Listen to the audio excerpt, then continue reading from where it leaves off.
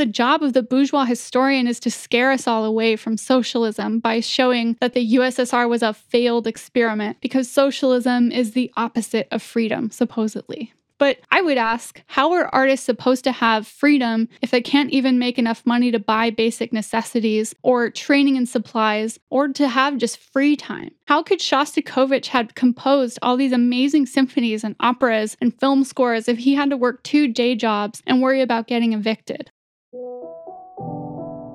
America will never be a socialist country. Attitudes are changing towards socialism. We believe the only solution is the establishment of a workers' government on a socialist program.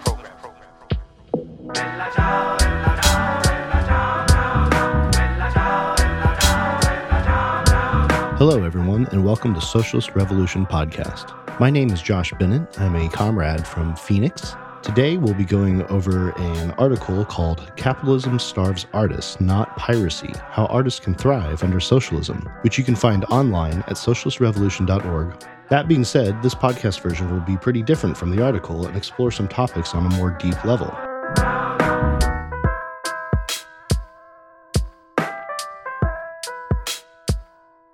We'll talk about piracy, poverty, and why it's so difficult to make it as an artist, who's to blame for all of it, and how we can fix it. To do that, I'll be here in conversation with my very good friend and comrade, Erica L. How you doing, Erica? Pretty good. How are you? I'm doing great.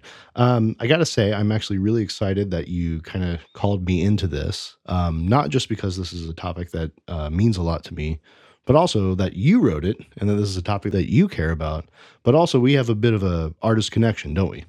We do. We went to school together in 2009, studying clarinet.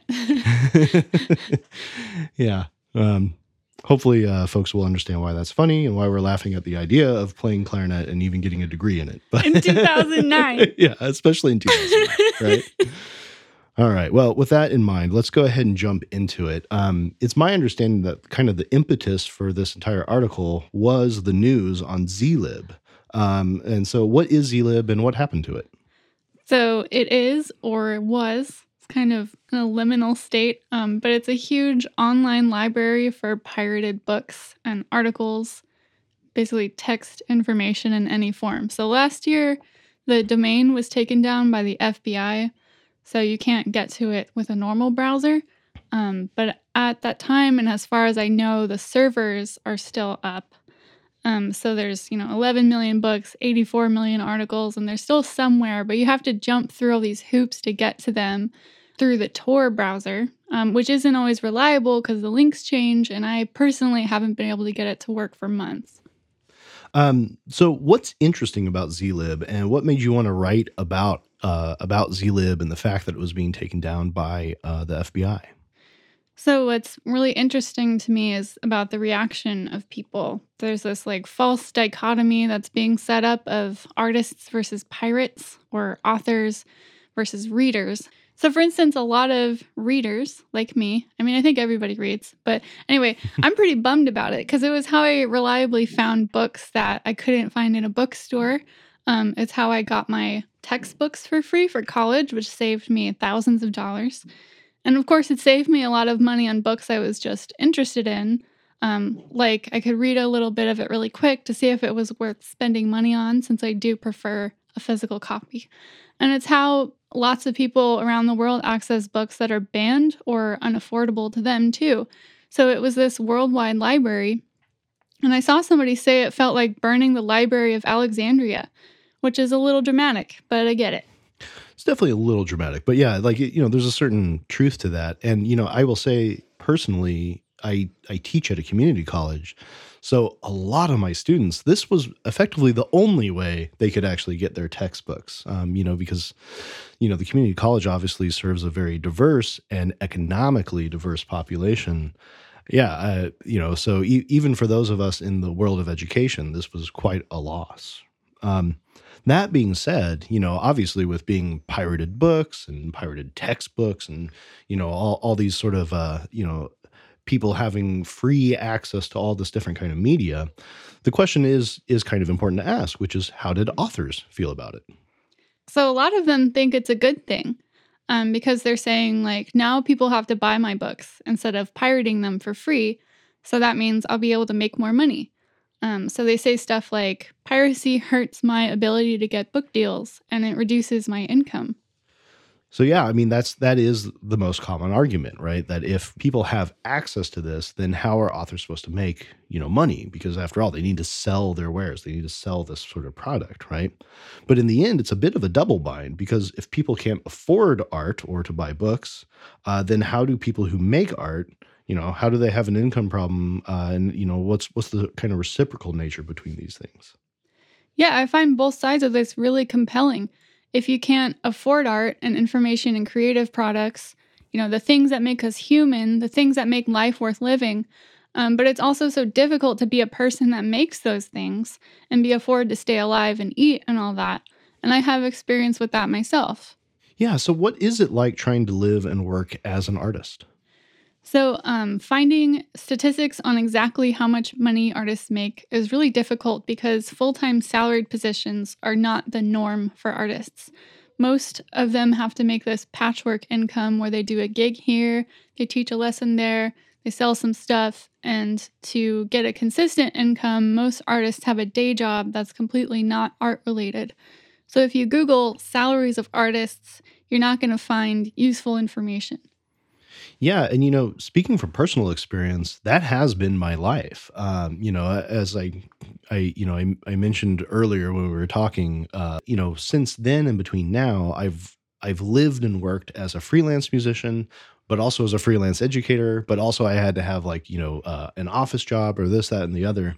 And even now, I find myself having this full-time position at a community college. Though it should be noted, it's still a contract position, so I may not have it for long.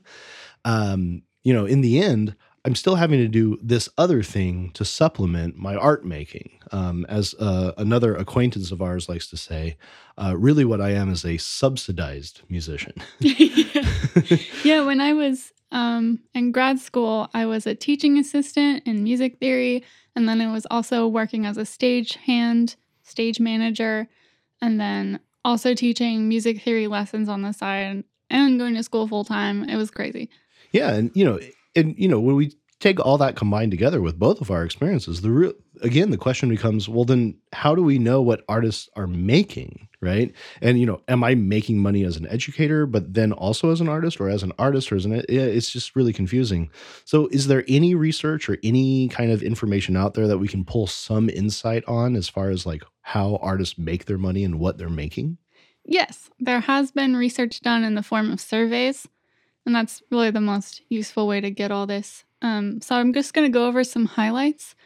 So I'm not reading a bunch of numbers out loud, but if you want to see the actual surveys, you can look at the article online. So Capitalism Starves Artists, Not Piracy. And that links to all of the surveys. So in one of them, where they surveyed 1,000 visual artists, the median income was only between $20,000 to $30,000 per year. And most of that income was from day jobs, not art.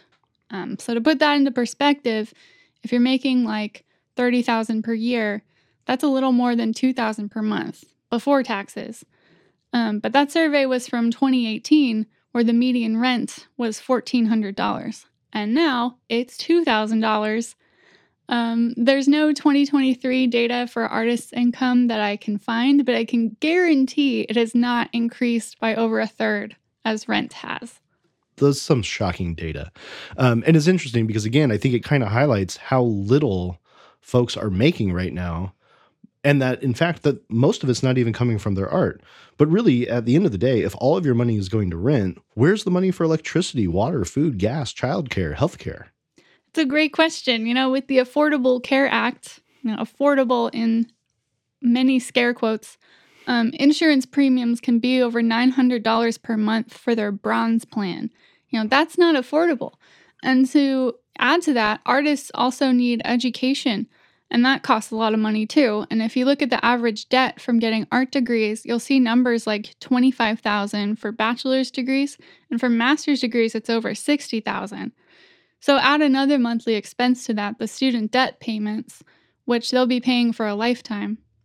Wow. And of course, this is just visual artists that we're talking about at this point. Obviously, there's many other kind of artists. And, you and I happen to have a music background. So, I mean, the question is, well, what about musicians?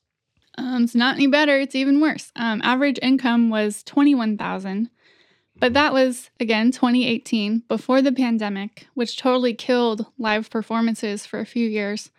And there's a survey in the UK by a charity called Help Musicians that found that 98% of the 500 musicians they surveyed were worried about money, which is not surprising, and similarly high percentages when asked about pretty much everything else like housing and food worries. And the American charity Sweet Relief Fund found that 65% of all American musicians don't have health insurance. So there are charities for artists and musicians? Yes, capitalism is so bad at keeping artists alive that there need to be fucking charities. But of course, this is all just for living expenses. I'm a musician and I have to buy tons of equipment. For instance, we're sitting here, using some of the equipment that I actually use. And by the way, this isn't just for fun. I don't just have these microphones. I actually have done recording work. It's one of the main reasons I started buying this equipment in the first place. But even just as a clarinet player, there are reeds, there's yearly maintenance. If the instrument cracks or breaks down, I mean, it's like a car expense, right? And just like a car, I need this thing in order to make money. Yeah, I dropped my clarinet about 6 inches onto a carpeted floor once. I broke off a tendon. I had to buy a whole new clarinet. Yeah. So when you get hired for a gig, do they provide all those things you need? Not at all. Not one little bit. As far as I'm aware, the only kind of professional group or ensemble that you can be a part of that does provide equipment for your gig are in military bands. Otherwise, yeah, like professional symphony orchestra, no, you're buying your own equipment. Playing in a band on a regular basis or being like a working cover band or anything like that, no, you're buying all of your own equipment. Some people are sponsored artists, but even then, they're still paying mostly for their own equipment. Indeed, in many sponsorship contracts, you have the privilege to buy the equipment at a slightly reduced rate, and that's about it. Which again brings us back to this double bind of how do you afford art if even just, paying to be an artist, you have to effectively pay for the privilege. Yeah, so workers are less and less able to afford things like going to the movies and buying books and records. Inflation is the worst that it's been in 40 years, eating up wages and people's emergency savings.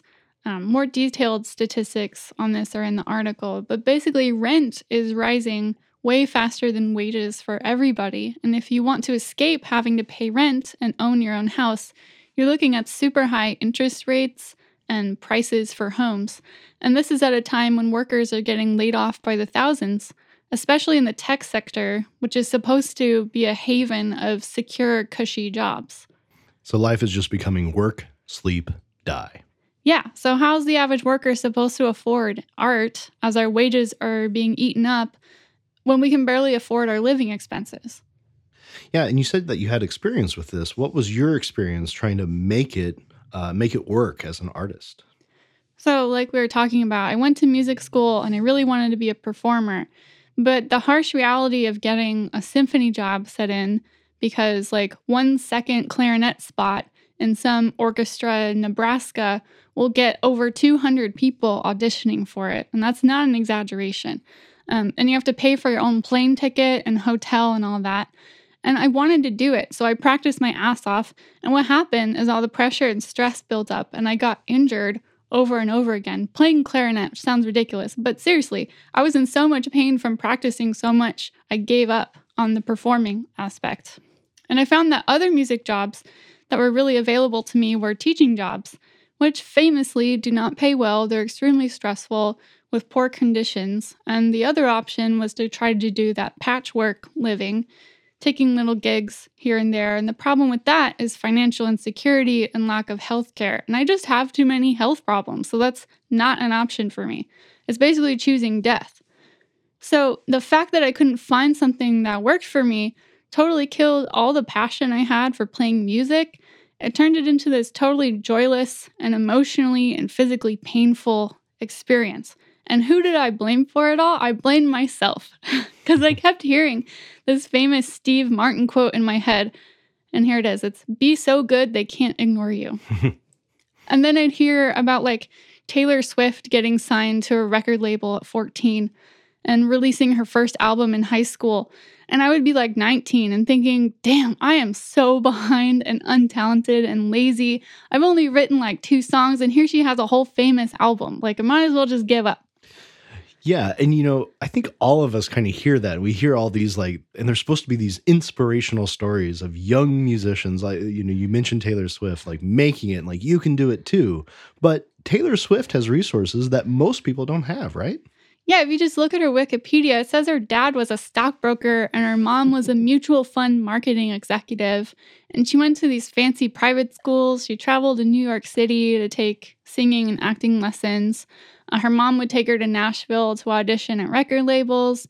She was a model at Abercrombie and Fitch, and her parents would get her all these contacts with people already in the industry. Yeah, plus it's not like she wrote all that music by herself. Yeah, she did write like a lot of it by herself, but I want to emphasize that this is with the help and guidance of other people who are professionally trained already.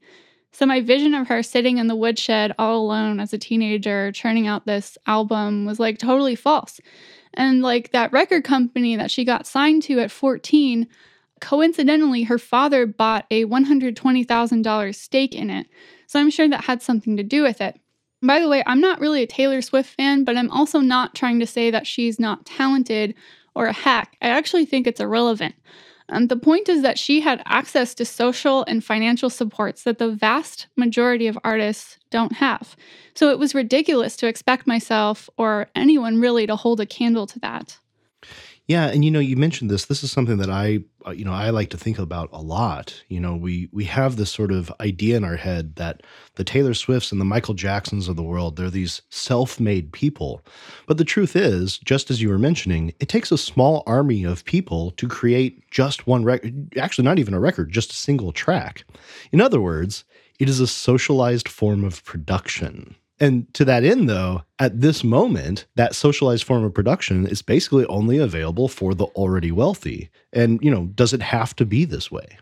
No, I think there's enough wealth in society to give more people those social and financial supports so that they don't have to rely on being born into a wealthy family to have artistic opportunities. Hey everybody, this is Editor Josh interrupting real quick. Just want to let you all know that we recently released a video on our YouTube channel called IMT Marxist School Infiltrated by Billionaire-Backed TPUSA, where Comrade Gage hilariously responds to TPUSA's pathetic attempt to infiltrate one of our public events. We did edit together the best parts in a manner suitable for the content. They got their doctrines of demons. For these people, which are classical Marxists, they see capitalism as the greatest evil. All the other commies, the Cubans, they did it wrong. Oh, Stalin, the Stalinists, they did it wrong. But we're going to get it right. Talk about being... If you get a chance, watch the video, like, subscribe, yada, yada, yada. But more importantly, unlike TPUSA, we are not funded by billionaire capitalists, so watch the video to learn how you can fight against reactionary groups and help grow socialism right here in the belly of the beast. After all, the commies are coming. Learn how you can be one of them. All right, that's all for now. Let's get back to the podcast. All right, so just to recap a little bit. First, we're on a double bind of the consumer side, where people want to buy art, but they can't afford to buy it. And the only few options that they have to pirate art or have access to art are taken away from them. Meanwhile, artists are also in a double bind in which it is very expensive to make art, but even if they do make it, unless you're part of this wealthy 1%, you yourself can't afford to make art. So we're in a double bind where both artists and consumers can't make enough money to either purchase art or even make it, right?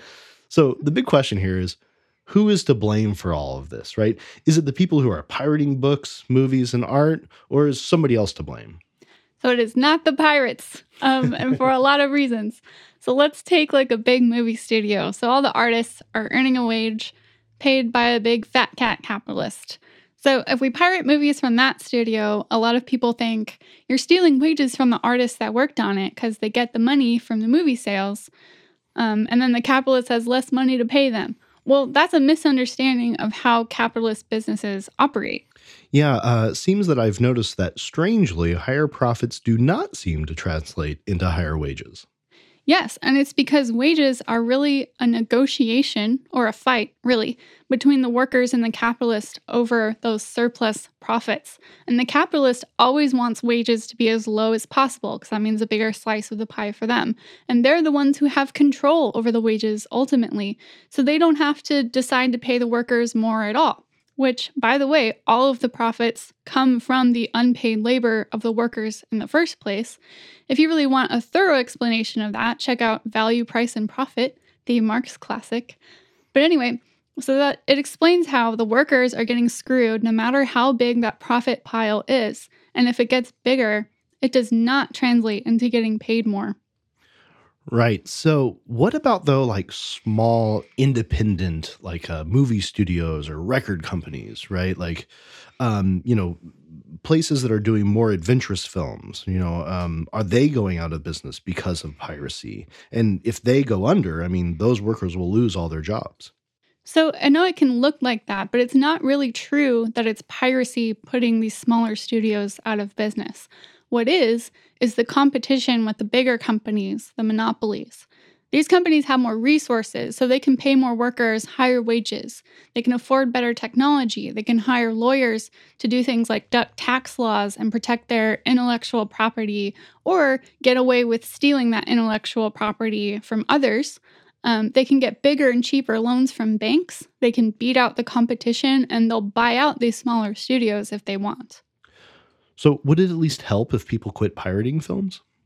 Well, I think it's really a pipe dream to ask people who can barely afford rent and emergency savings to stop pirating films and start going to the movie theater for $15 a person. But even if we could, maybe these studios will last a little bit longer, but the monopolies are still there to beat them out in the end. And people pirate big budget films all the time, like Marvel or whatever, arguably way more than the art films, but those studios can handle it. So then what is the solution? Is it like antitrust legislation to get rid of the monopolies, to stop big businesses beating out smaller ones? Well, the process of monopolization is inevitable under capitalism, which means small businesses die out more and more, and no amount of antitrust legislation can stop it. If you break up a big company, they're just going to start combining again. Over and over again. There is no mom and pop small business artist utopia. And personally, I find the argument that we shouldn't pirate things because we need to support small businesses really insulting. It's telling me as a worker that I need to give up part of my wages, which I earned by being exploited, in order to save some small business owner so that they can keep doing what they're doing. But that wouldn't even work because some lost sales here and there are not really to blame. It's the capitalists. They're the real pirates. They're the ones hoarding all the money from art and media and all that. So last year, in 2022, Warner Music made almost $3 billion in profits, Spotify made over $3 billion, and Disney made over $22 billion. Yet, artists get poorer and poorer. So how can you blame a worker for not wanting to shell out $20 to go to a movie when these people are getting away with billions? Yeah, and just to kind of add on to that a little bit, the suggestion is that the problem isn't that there's this larger problem, but it's that individuals are making the wrong kind of small choices. And it puts all of that, on the worker themselves rather than looking at society and the way society is organized. But just real quick to kind of get back to the idea of monopolies, because you're making kind of an interesting point here. It seems like what you're suggesting is that the problem with monopolies is not that they're big, but it's that they're privately owned. From the standpoint of production, monopolies are actually progressive.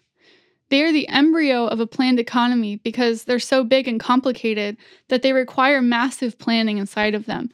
It means more efficiency, more abundance, and more technological advances on a scale that's really impossible in any other form of production. This is the basis of the incredible wealth that we have in America and the rest of the world. And we should not go backwards to this romantic economy of small producer artisans. That would mean to give up on all the advancements we've made and prevent more from being made. So it's private property that is killing art and artists.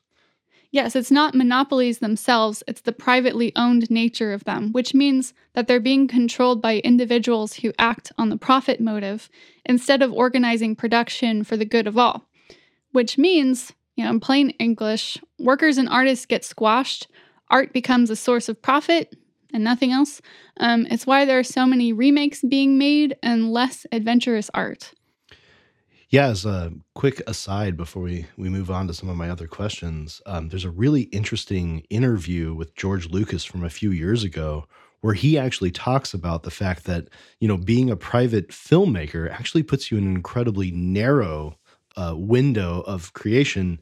And he actually suggests that Soviet filmmakers had more freedom than he ever did. So with all that in mind, what is the solution then?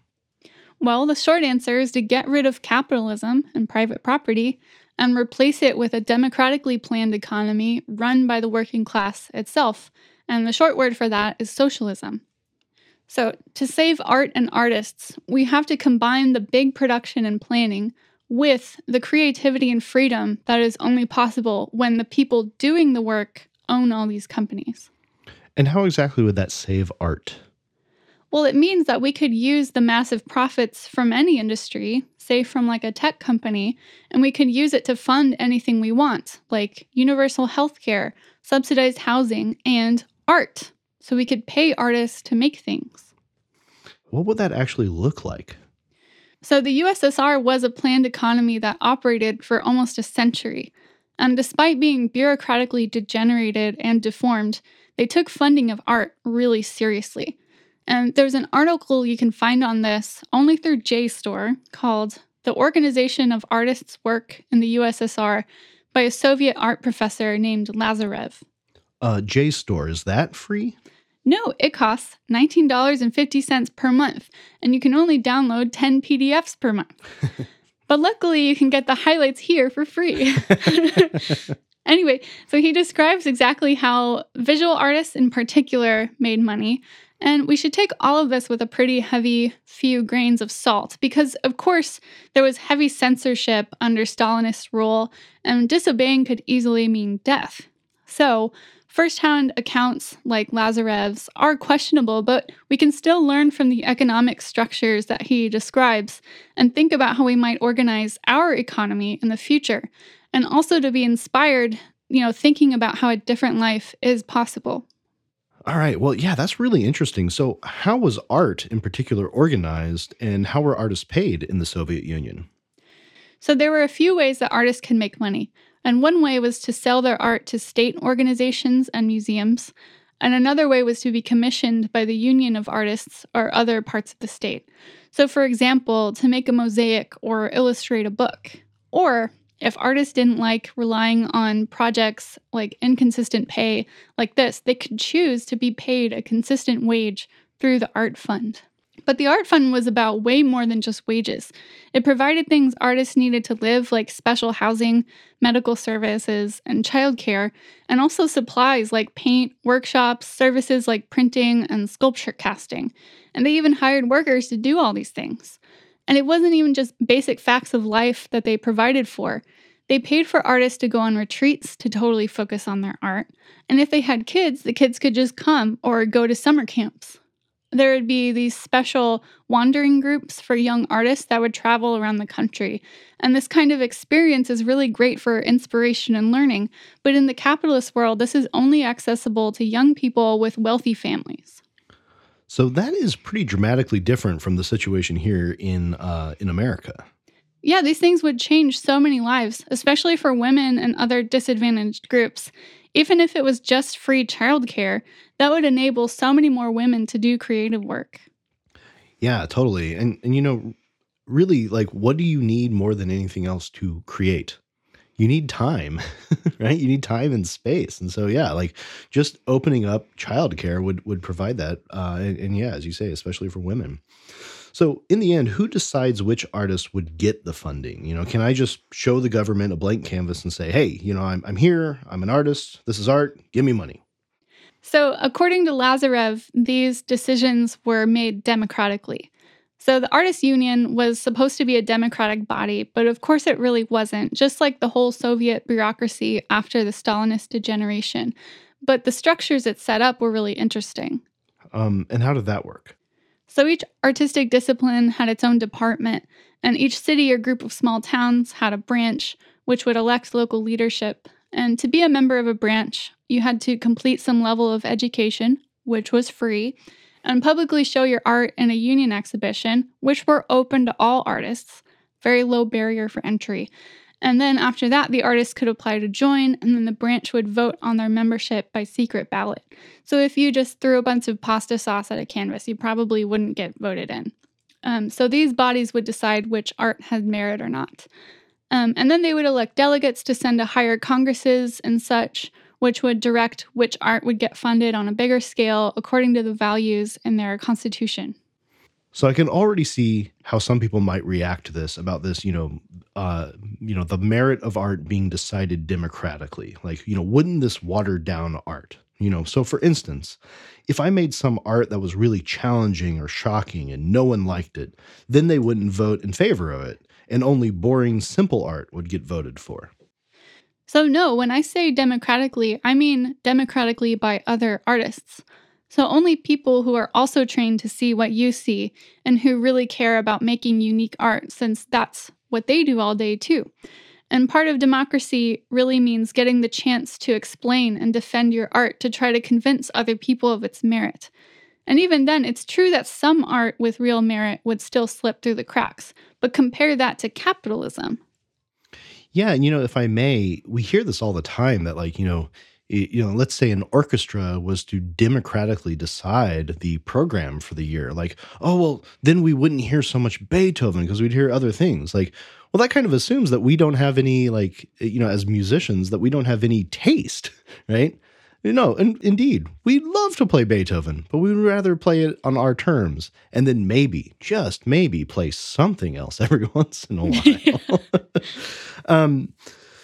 But, to your point on, comparing that to capitalism now, pretty much all great art seems to be slipping through the cracks right now. Yeah, because the vast majority of art being made is not funded. And you don't get any meaningful opportunity to defend it or convince people of it. All you can do is put it on the internet. So I would prefer an artists' union by far to just putting my stuff on Instagram and hoping people see it and decide to give me money. And by the way, who sees what on Instagram is decided by, big tech companies privately owned with a profit motive. They're just looking for, what will keep people's eyeballs on the screen the longest so they can see more advertisements. Yeah, exactly. Right. Okay. So once again, in sort of we seem to be having this imaginative person kind of shooting back with questions, right? Okay. So life was perfect for artists in the USSR, but what about Stalin? Well, no, it wasn't perfect. Under Stalin and later Brezhnev, all art had to conform to this ideal called socialist realism, which is a little hard to define on purpose because it was advantageous to keep it wishy-washy, because then they could say anybody was breaking the rules if that was useful for them.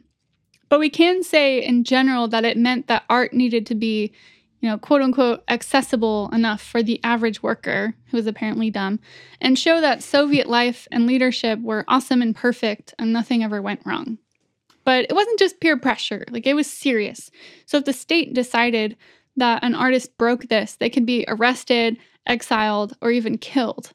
And the murkiness of socialist realism was especially fraught and complex when applied to music, because even if it has lyrics, it's still mostly abstract, which makes it both difficult for the censors to control, which means that composers could sometimes get away with things that maybe other artists couldn't, but also more risky for these composers because the state could come up with almost anything to come after them.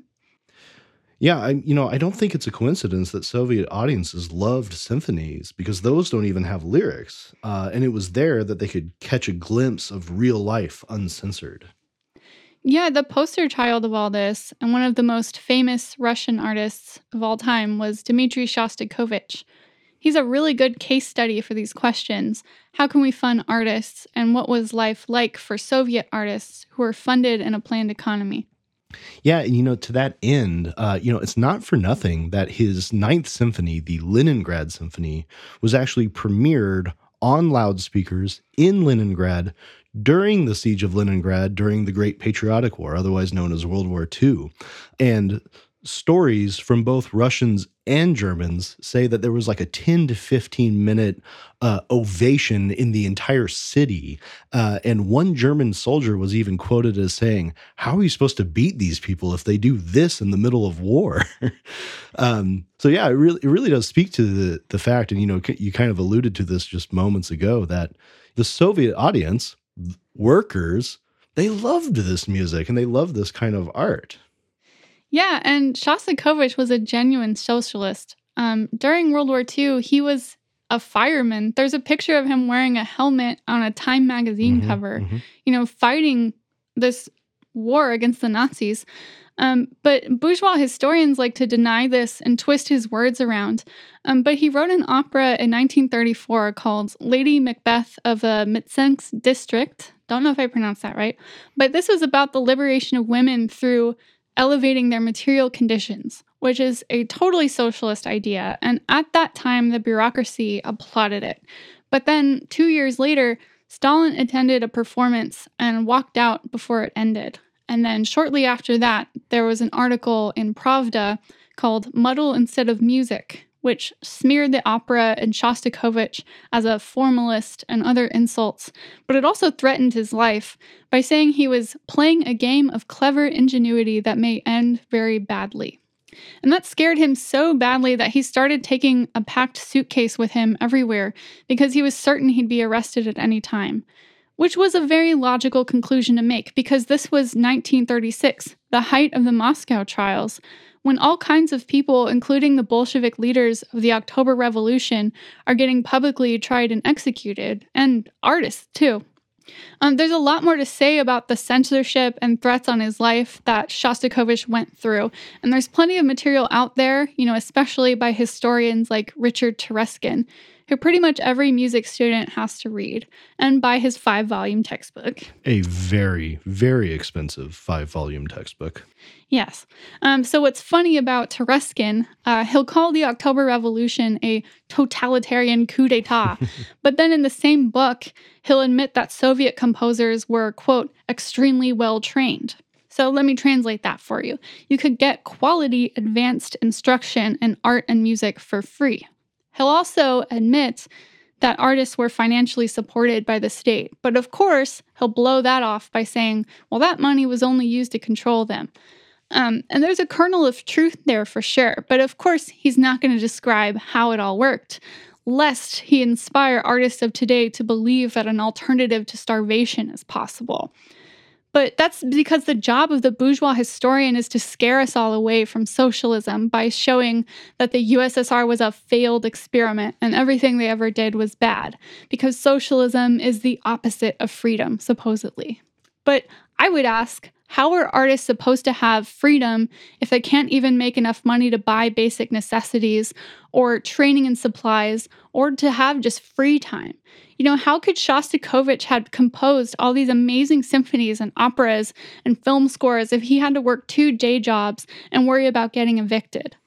Yeah, and if I may interject real quick, I actually had recent experience with this. Around the time that you were first starting to write this article, I had just done a gig for Memorial Day, and I hadn't been paid for it for several weeks. But yes, the scary thing is that, somebody might be well trained by the state only to be used by that state for propaganda purposes. Well, guess what? It happens here too. It happens here too. Exactly. Oh, and they didn't even pay you on time, so what's the point? Yeah, no, they didn't, right? Yeah, exactly. Yeah, to say nothing of the incredible amount of student debt that I have. I tell you what, I'll play for the state all day long if they just go ahead and pay my student loans. Yeah. All right. Well, anyway, with all that in mind, Would a socialist revolution in America be a repeat of what happened with the USSR? So, in one sense, for the revolution itself, the answer is kind of a yes. So, the October Revolution itself was a truly democratic mass uprising where workers took control over their own lives for the first time in history.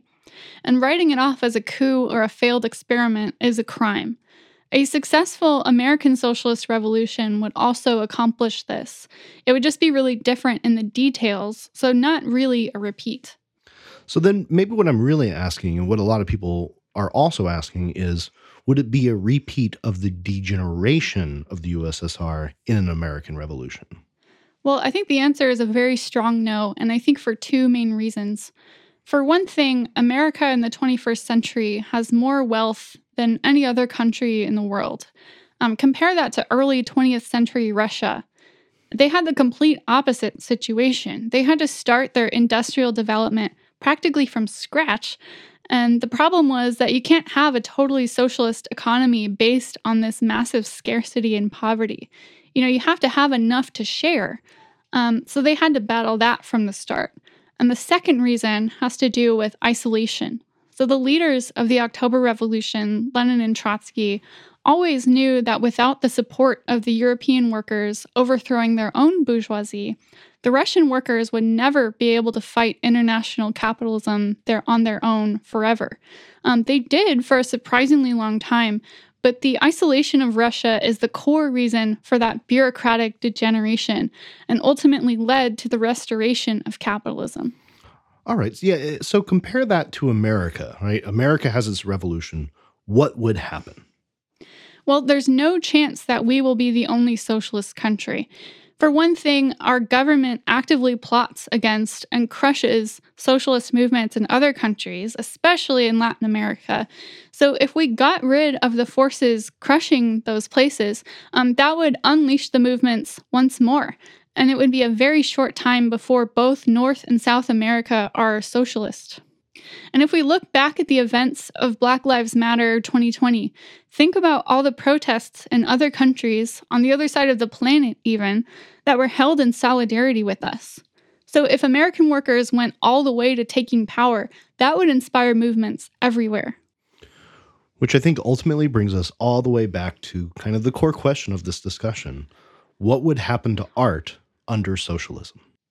Well, in general, I think that art and artists will thrive in a way that they've never been able to thrive before.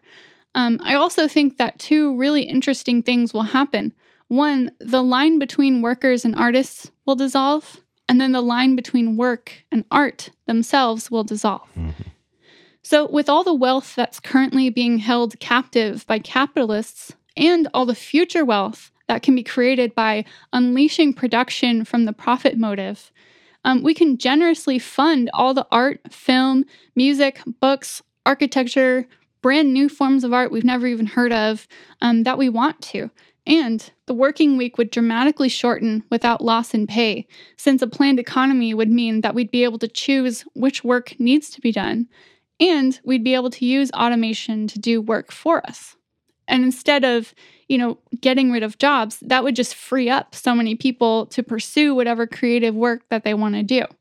So we'd not just have the money to do it, but also the time. And I think that would mean that all workers would have the ability to express themselves artistically. So that's what I mean by the line between workers and artists dissolving. Yeah, and just to interject here real quick, this is so inspiring. These are such great points. And Stephen Jay Gould, he very famously once said that, I'm paraphrasing a little bit here, but famously that, I'm less concerned with the weight of Einstein's brains as, the number of Einsteins that we haven't had a chance because they toiled away in labor rather than having the chance to be, a great thinker.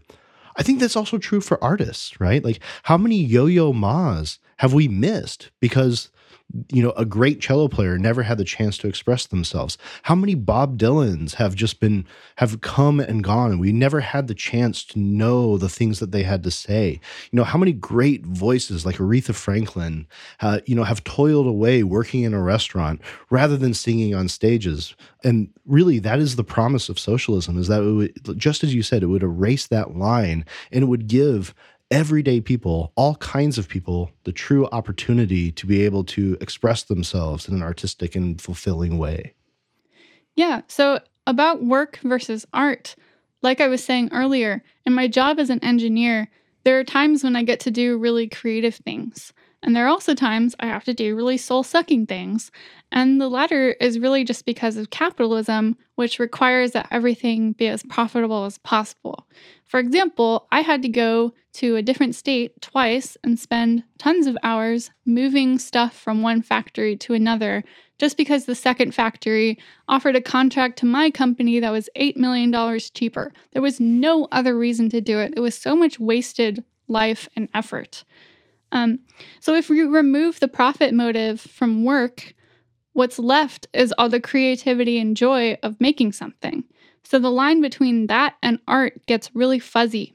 And I think that over time, once we no longer have to work for money, work and art just become the same thing. So work will go from something you're forced to do to something that you're inspired to do. Maybe because you want to help someone or make something really cool, or there's a really interesting problem that you want to solve. Wow, that is so inspiring. And I totally agree. Intriguingly, for those of you who are listening to this, if you're interested in more of our ideas on where we're coming from as far as art and its relationship to work, I'd highly recommend that you check out our pamphlet, Art and the Class Struggle by Alan Woods, where he actually makes the really great point that art emerged because of our labor. So really, the socialist revolution would finally and completely finish that circle from the start of art to like art at really its highest phase, which would really only come under socialism and communism. Erica, before we sign off here, do you have any final thoughts? Yeah, there are a lot of jobs that artists take that are, supposed to be their dream jobs, like graphic design or composing music. But really what they end up doing is just making advertisements or jingles so some company can sell more of some product to increase profits. Where's the artistic fulfillment in that? It's also totally soul-sucking, even though it's considered creative work. All of that would totally disappear with a planned economy because there would be no more need for so many industries, like complete industries, like the insurance industry, the advertising industry, and probably others, since the whole point of those is just to increase profits for some capitalist. But under socialism, their disappearance would not mean poverty for artists, as it would under capitalism. It would just mean time and resources freed up to be used for other things, like public art. So I think that American socialist revolution would set off an explosion of human creativity. And I'm really excited to see what happens.